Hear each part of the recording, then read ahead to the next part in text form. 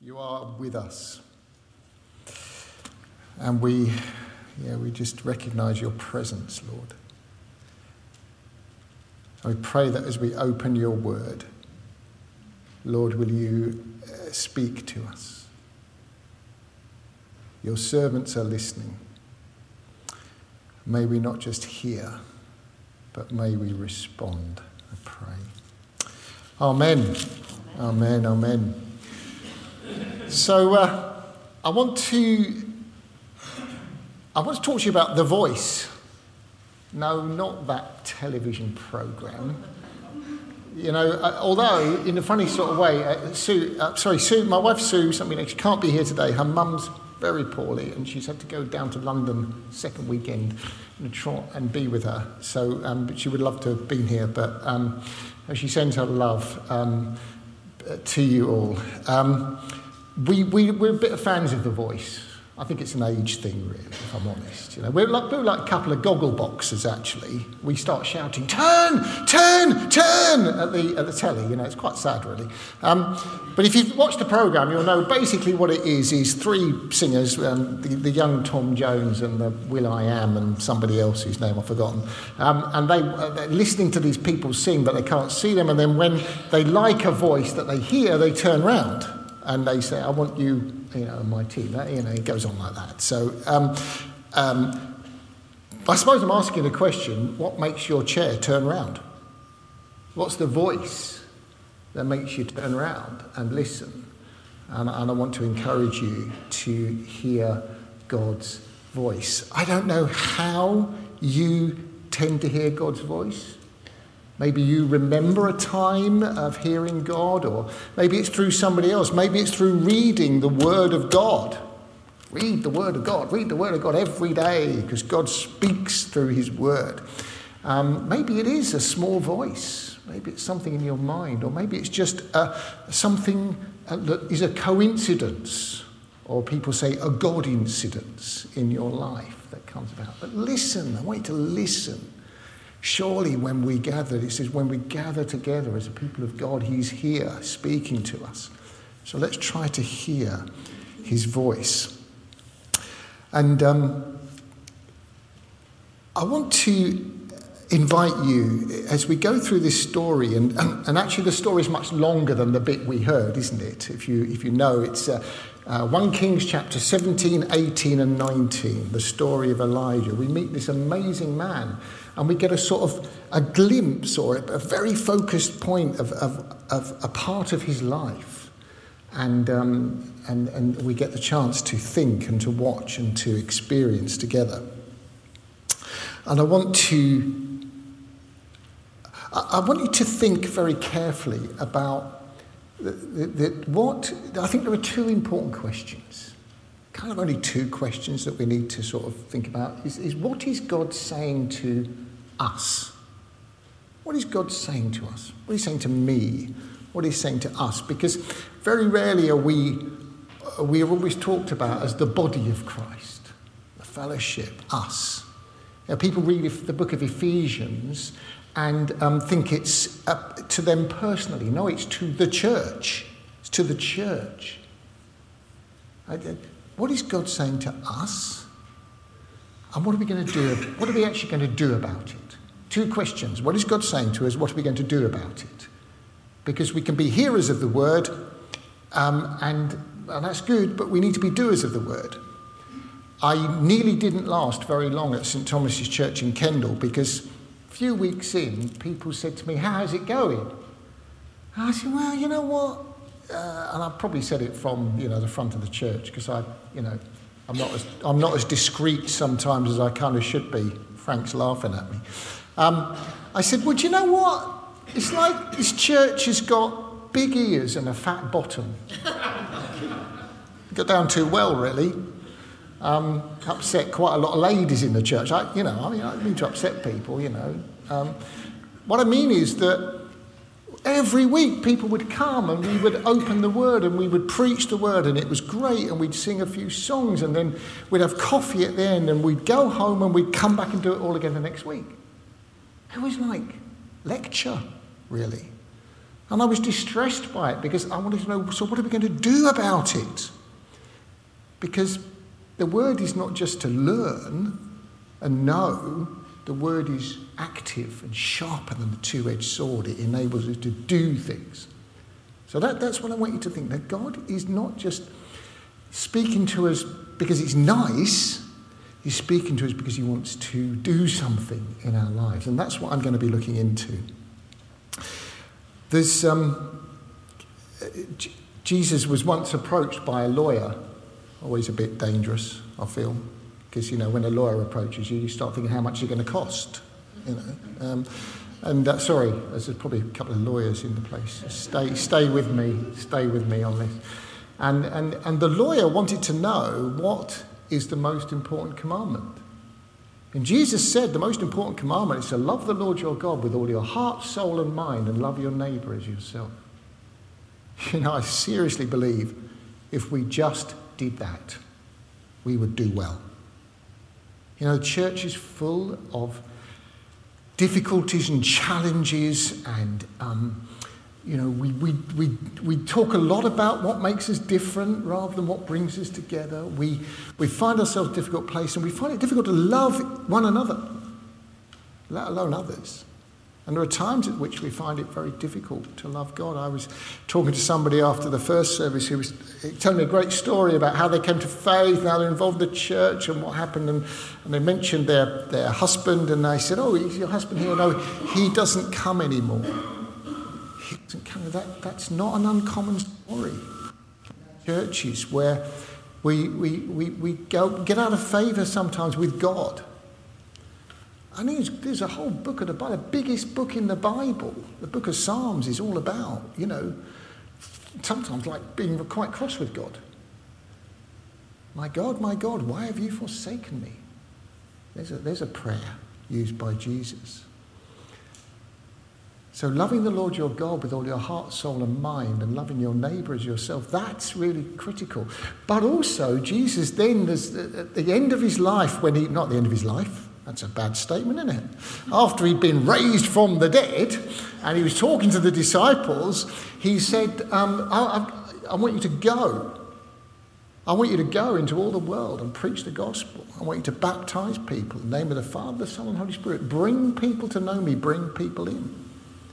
So we've got the great commandment, love the Lord your God with all your heart, soul and mind. Love your neighbour as yourself. We've got the Great Commission, go into all the world, preach the gospel, and bring people to baptism, bring them into the family. That's great, isn't it? But there's a third one, because I'm a preacher and there's always three things, right? Begins with the same letter. It's great. There's the great context. The great context. What is the context in which we are to love the Lord our God with all our heart, soul and mind, and we're to preach the gospel and bring people into the kingdom? What's the context? Now, let's take it on all the levels. It's very personal. It's in the family. It's in the friends. It's in the neighbourhood. It's where you live. It's where you work. It's who you're with. It's that context. But it's in the church, the local church. I love the local church. I really do love the local church, but it does make me smile because we're very, very, very, very parochial. Did you know? It's my church, my bit. I don't know Southport at all really very well, but there'll be a bit of Southport which is about 300 yards away, which we will say, no, we're not that bit, we're this bit. Apparently in Liverpool, everybody wants to live in L1. People want to move in because they want to be in that bit. It's crazy, isn't it? It's mad. What does it mean to be the local church? That is a challenge that we have as a diocese at the moment. What does it mean to be the people of God in a place? Because we've clearly got a number of worshipping communities. There's one here. We've got others. Are they different? Are they the same? Are we involved together? Are we commissioned to reach our people, Southport, the area around? Are we commissioned to reach them together? There's an argument we could have. Or there's an opportunity we could get into. What context are we talking about? Or maybe we're talking about the context of our nation. Wow, there's a whole thing, isn't there? What's happened to the nation? What is the nation? You know, what's going on? Because it looks like there's a sort of turning away. All the stats and all the facts show us that people are not turned towards God in our nation. What about the world?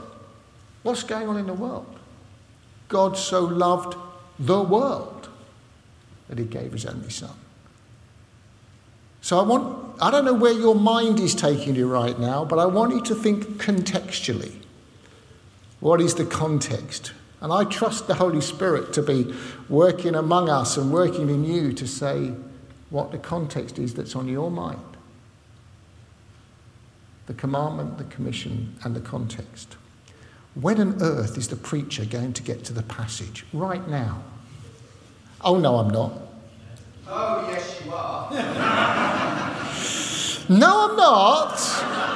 And he's not behind me. Okay. Or maybe he is. Because there's another bit of the Bible where a young lady enters into a story of a time in a context, in a politically difficult situation, and finds herself made queen. Her name's Esther. The book of Esther is great. And in a crisis time, a very wise man of her people, who knows that the people, he has information which tells him the people are going to be wiped out. There's going to be a Holocaust. And comes to her and says, it may be that you are in this position as queen here for such a time as this. So I'm in my introduction. That's where I am at the moment. I want to say, you are here, and you are where you are in the context you are thinking. God has you there for such a time as this. You can be frightened by that, you can be excited by that, whatever it is. We are the people of God here now, this time, for such a time as this. There have been people before us who've experienced all of this and gone to glory, and there will be people after us, unless Jesus comes back tomorrow or today. We are here for such a time as this. Let's hit the passage. I want to invite us to hear the word of God in three things I'm inviting you to consider. I want to invite you to step up, to take hold of your courage, however much it is, a very, very little bit or a lot. I want to invite you to step up. I want to invite you to step in to whatever the circumstances are that you are experiencing right now. And I kind of know why Rob shared that story about your sister, having heard what I said earlier, that you had to step in to a really difficult, broken situation and say, God, help me here. I want to invite you to step in. And I want to invite you to step out, to take hold of your belief and what God is saying to you and say yes. So let me explore that with you in the context of Elijah, who was the prophet for such a time as this. In the middle of a nation that had completely turned away from God. From Solomon onwards, the kings, the sons of Solomon, the kings of Israel, the kings of Judah, the kings of Israel, they simply perpetuated the whole problem of turning away from God. Not only just turning away and turning their people's hearts away from God, but worse than that, turning them towards the hearts of other gods or other non-gods. And we come across this insidious God thing called Baal, or Baal, depending on where you come from. I don't come from Southport or Liverpool, in case you hadn't noticed. I come from London, North London, right? So that's why I speak funny, okay? And The religion of Baalism was basically a materialistic religion. The people believed that this god Baal would give them what they wanted, gratify their desires in every which way. And let's leave it at that, because it gets pretty sordid at times. Give them what they want. And so their hearts and minds were turned towards that. And the queen, Jezebel, at the time of this story, is like the leader of that. So the king and the queen and the people are turned away. And into that comes Elijah. He steps up because God's word comes to him. And we get a choice when God's word comes to us. We get a choice to step up and trust God. It's going to work out. Or we have a choice to say, look, it's just not me. And that's okay, because that's historically the way of a leader. Moses being our greatest example of, look, that you got the wrong person. But God says, nevertheless, it's you. Step up. And Elijah steps up and he faces the challenge. He brings the message of God, and he's not just giving it saying, this is what will happen to you. Because he's in it, he experiences it. He experiences the drought. He experiences the lack of food and water and the suffering of the people himself, even though God takes him to a little ravine where he's fed and he drinks and he's fed by ravens, but the stream dries up. He's caught in his own word. He's caught in the drought. And then God says to him, don't worry, I'm going to take you from here and I'm going to take you to Zarephath. Well, Zarephath was like the centre. It was part of Phoenicia, and it was the centre of Baal worship. It's like God saying to him, I'm going to take you from this place of rescue and I'm going to take you to the place of danger. So it just comes with a warning, this stepping up. It's not just going, oh, God, okay, I'll step up. Because you step up and God will take you places, put you in things where it might be survival, it might be difficult, and then it might get more difficult. But what Elijah experiences is that in these stages he trusts God, and God works in those places. And he gets involved. You can read the story for yourself. I'm not going to go into it, but he gets involved with this widow who's making her last bit of bread and for her and her son to eat and then die. And a miracle occurs in that situation. A miracle occurs. Stepping up. It's going to take courage. You know, probably one of the greatest stories of our history in a nation, which people always refer to, is how on earth did we manage to come through and win and not be defeated by the Germans in the Second World War. And one of the reasons people say it was that leader, Churchill. I think he's the most quoted politician in history, Churchill. And if you've seen the film, which I recommend to you, if you've not seen it, the film, whatever it's called, The Darkest Hour. You've got to watch it if you have not seen it. And in that film, you get that great quote where he and he always, as an orator, it was always in Parliament where he made the great speech, or the big ones. And he said, success is not final. Failure is not fatal. It's the courage to continue that counts. And it really, really, really is that we have the courage to continue, step up. And Elijah stepped up. He obeyed God. And he found out that as he journeyed and he walked, that God came through. And of course, on that amazing mountain where he brought that whole religious problem to the fore. And Mount Carmel was a mountain used by all sorts of religions at that time for all sorts of different reasons. Again, some of them pretty sordid.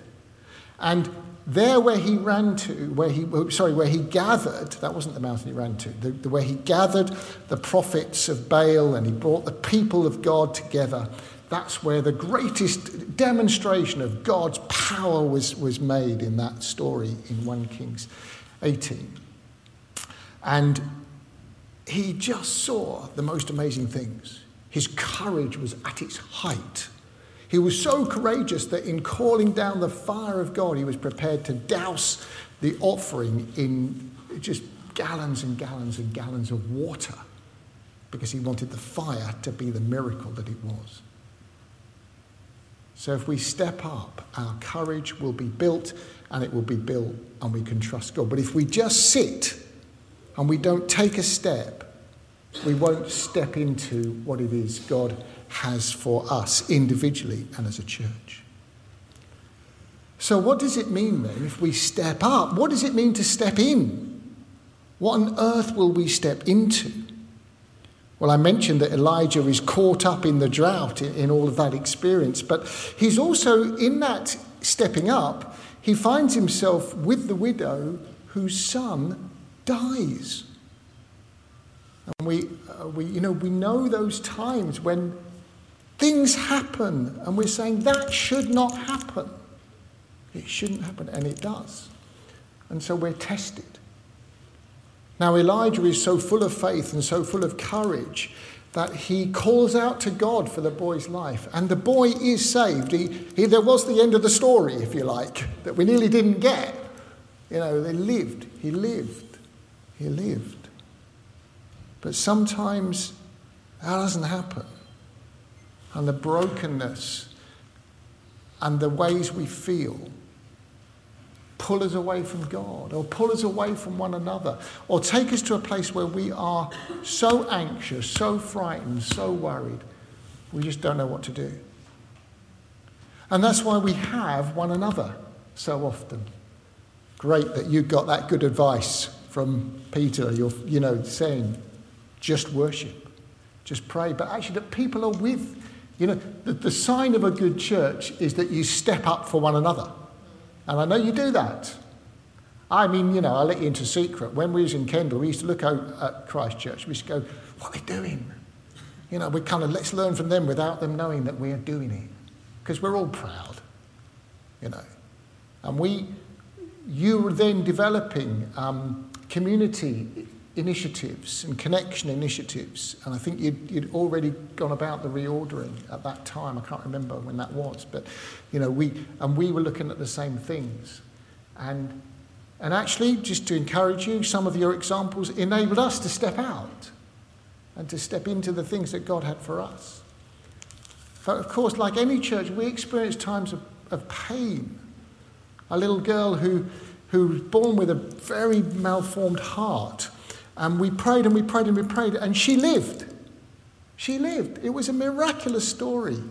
And then 5 years later, she went for a routine operation and she died. I had to stand up in front of the church and say, Susanna has died. It just breaks my heart. You share these stories, it breaks your heart. But the thing that I said to the church then, I remember saying, this does not change God.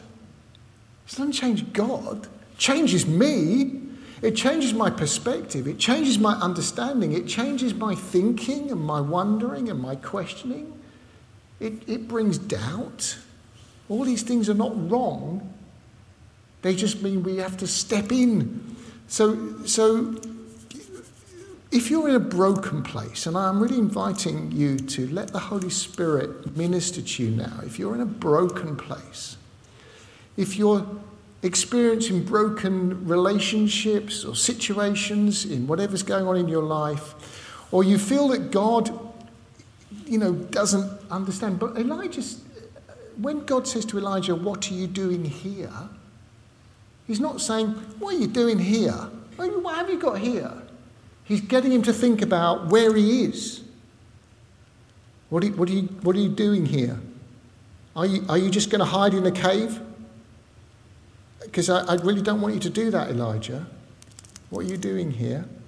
Because God wants to meet with you there in that place. And Elijah says to God, I don't think you understand. I'm giving you a bit more of the Hebrew. Okay. I don't think you understand. I'm the only one left. He's a bit of a bloke at this point, to be fair, a bit miserable and a bit, it's all, it's terrible. You don't understand my terrible situation. But actually, that's how Elijah feels. I'm on my own. I'm on my own. And yet God is talking to him.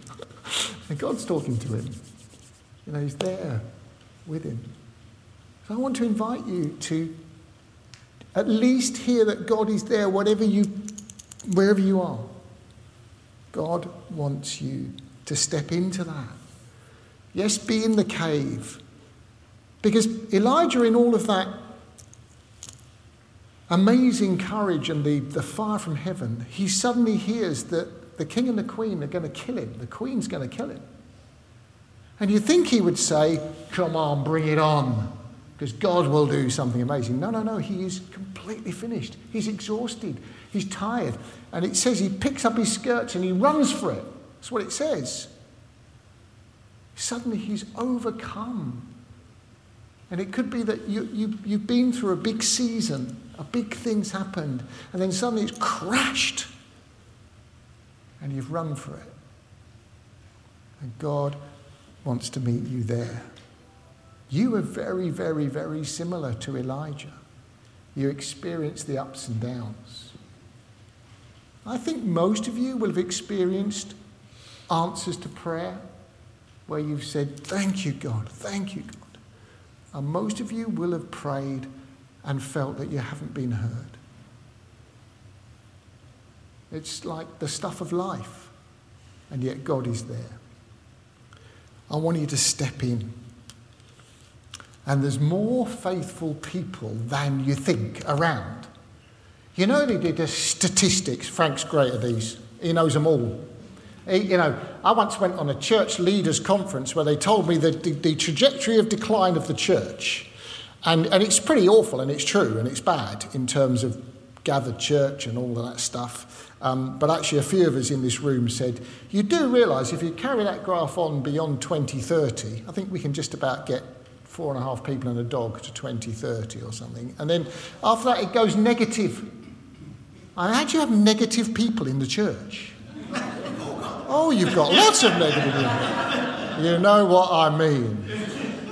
And we need to take hold of facts. The previous Bishop of Liverpool, Bishop Paul, used to say facts are our friends, and they are. They tell us stuff. But God says to Elijah, just so you know, Elijah, on your own, I've got 7,000 people down the road who have not turned to Baal or turned their back on me. I've got people. God is at work. Now, we mustn't ignore the situation we are in. But God is not frightened. God is not wringing his hands. God is not confused. God is God. He has a plan. He has a people. And he has a purpose. And it will work. I was really hoping to come up with a final P then, but I couldn't pull it out. It's going to work. Step in. Let's produce. He will produce. All right. A bit of co-preaching going on here. Right? Let's take a moment. Let's just stop a minute. Just feel that God wants to meet with you if you're in a broken place. Hear our cry, Lord. You know our hearts, you know our minds. You know our failures, our disappointments, our sadnesses. And it's just quite hard being in this cave of difficulty. So I pray, Holy Spirit, come and minister to those of us who are broken. Maybe show us brokenness as a church. Show us who we are. Come, Holy Spirit. Meet us as we step in.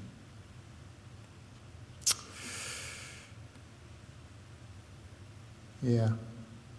One of my favourite theologians, Mike Tyson,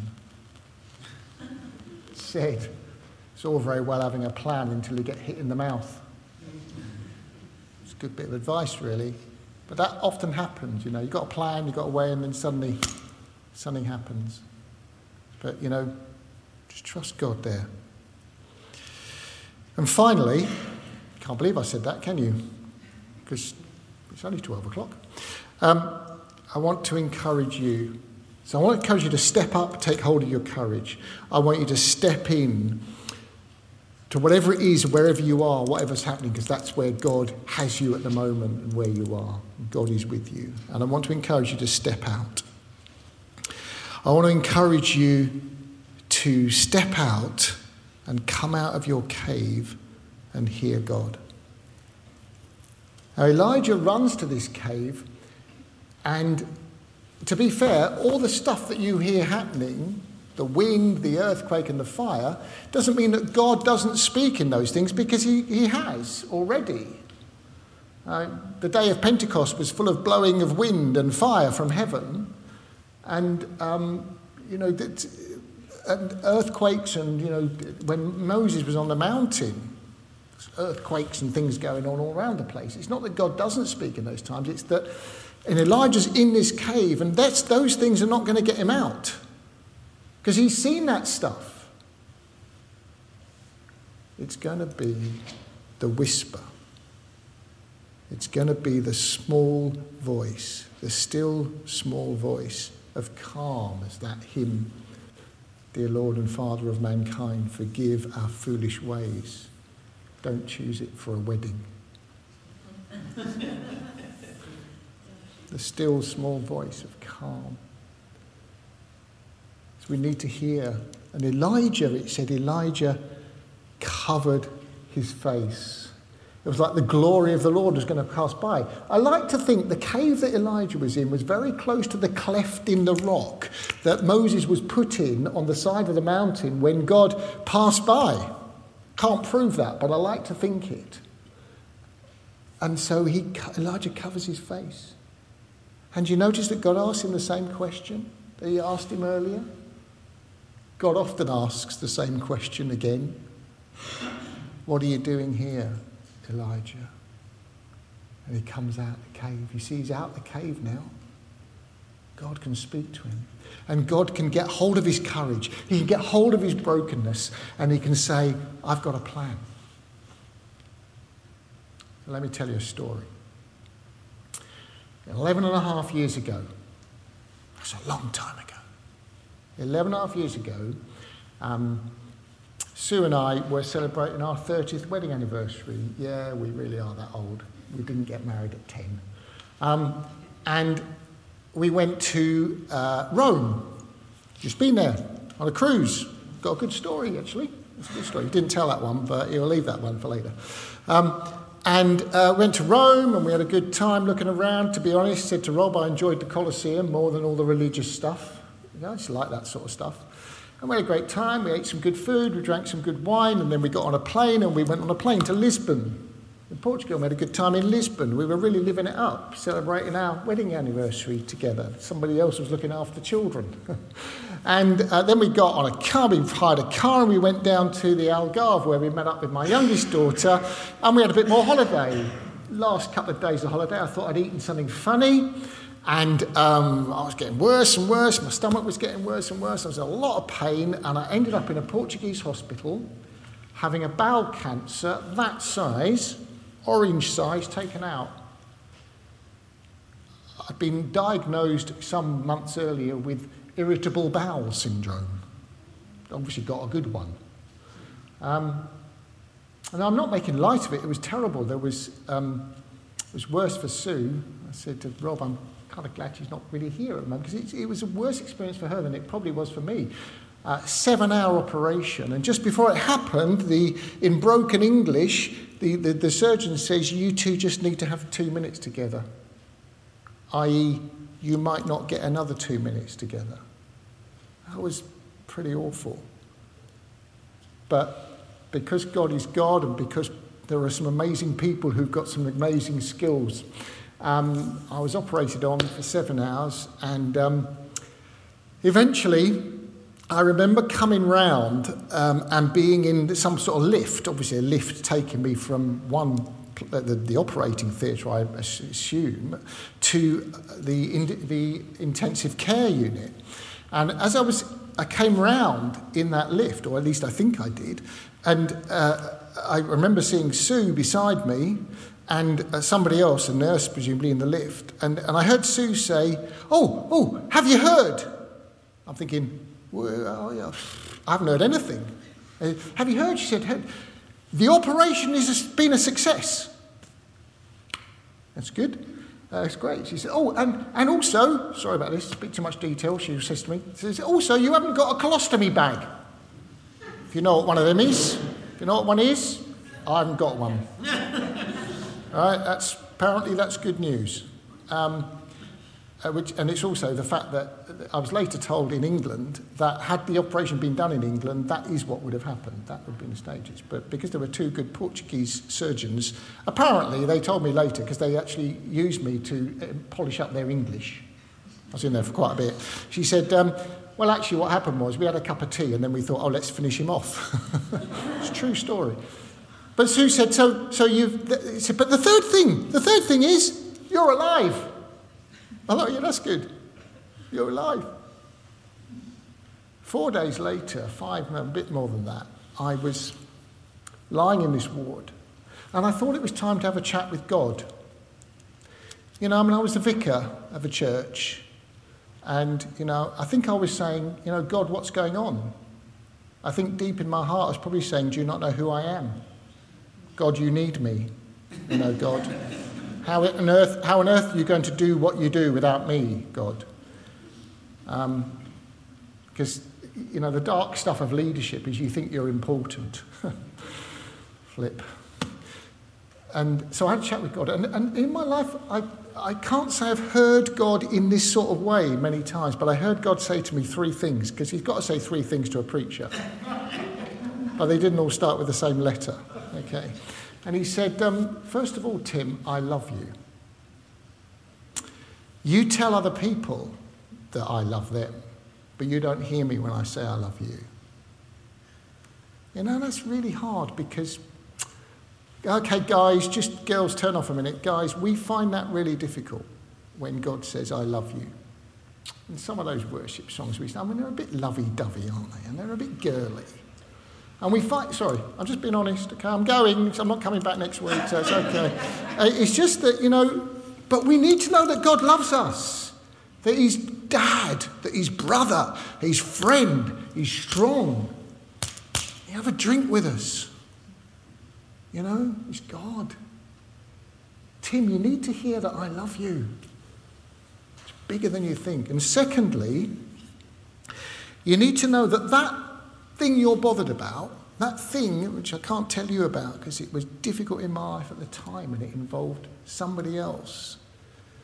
He said, I've got a plan for them. Now I needed to hear that because as a leader I was quite powerful and I could have done something which would have been destructive and wrong if I didn't know that God hadn't got it in his hands. Now I knew exactly what he was talking about. He said, a bit like when Jesus spoke to Peter at the end of John's Gospel, he's telling him what's going to happen. And he says, yeah, but what about him, looking at John? And Jesus basically says, don't worry about him. I'll talk to him later. I'm talking to you. Stop trying to sort everybody else out. And thirdly, God said to me, I've got a plan for you. I've got a plan for you. He didn't say what it was, but the good news about it was not only was I alive, I knew I'd got a bit of time to go. Because it's not that I'm against going to heaven. Obviously, it's that I quite enjoyed what I was doing and I quite enjoyed helping people engage with God. And so 11 and a half years later, I think there's still a plan. I don't know what might happen tomorrow, but while I'm here, it's the plan.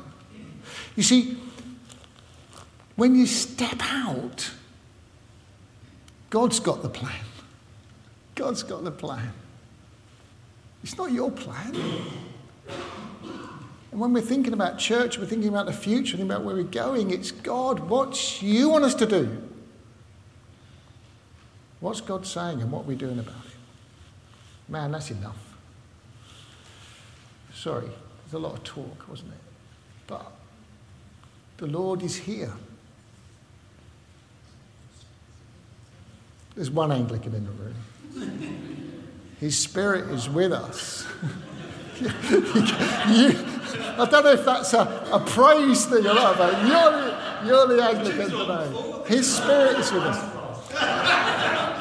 Why don't we stand? Why don't we just stand together? Maybe the worship team, maybe you come back and help us here.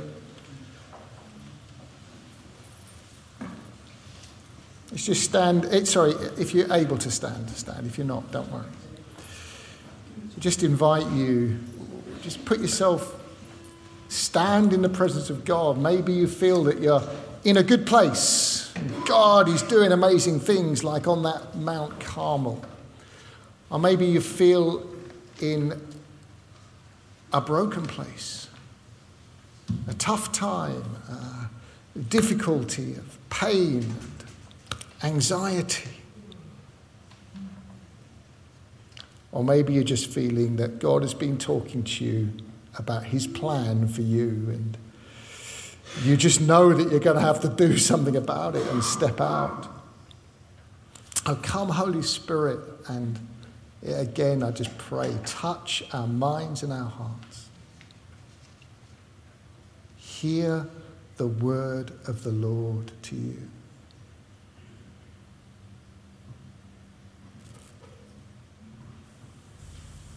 Increase our courage.